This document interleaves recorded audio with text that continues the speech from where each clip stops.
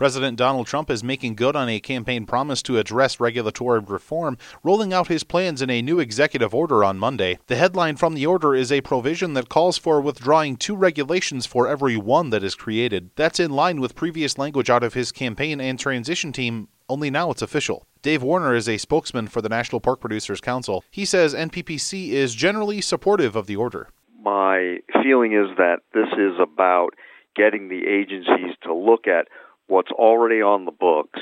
In proposing a new regulation, can they consolidate things and give a little more flexibility to the regulated community to get to the goal that the regulation is trying to get to without just adding another rule on top of them. Warner doesn't think the regulations that are withdrawn will result in harm done to agriculture. We're certainly not going to do things that weaken regulations, for example, on food safety or protections for farmers and ranchers, or, that weaken environmental regulations, for example. But we may say we need to do something smarter, or because of technology or changes in various industries, either a regulation doesn't apply anymore, or we've gotten better at doing something but are being held back by a rule. But not everyone is on board with the action. Ferd Hefner with the National Sustainable Agriculture Coalition says he doesn't think the order went through the proper process before being released.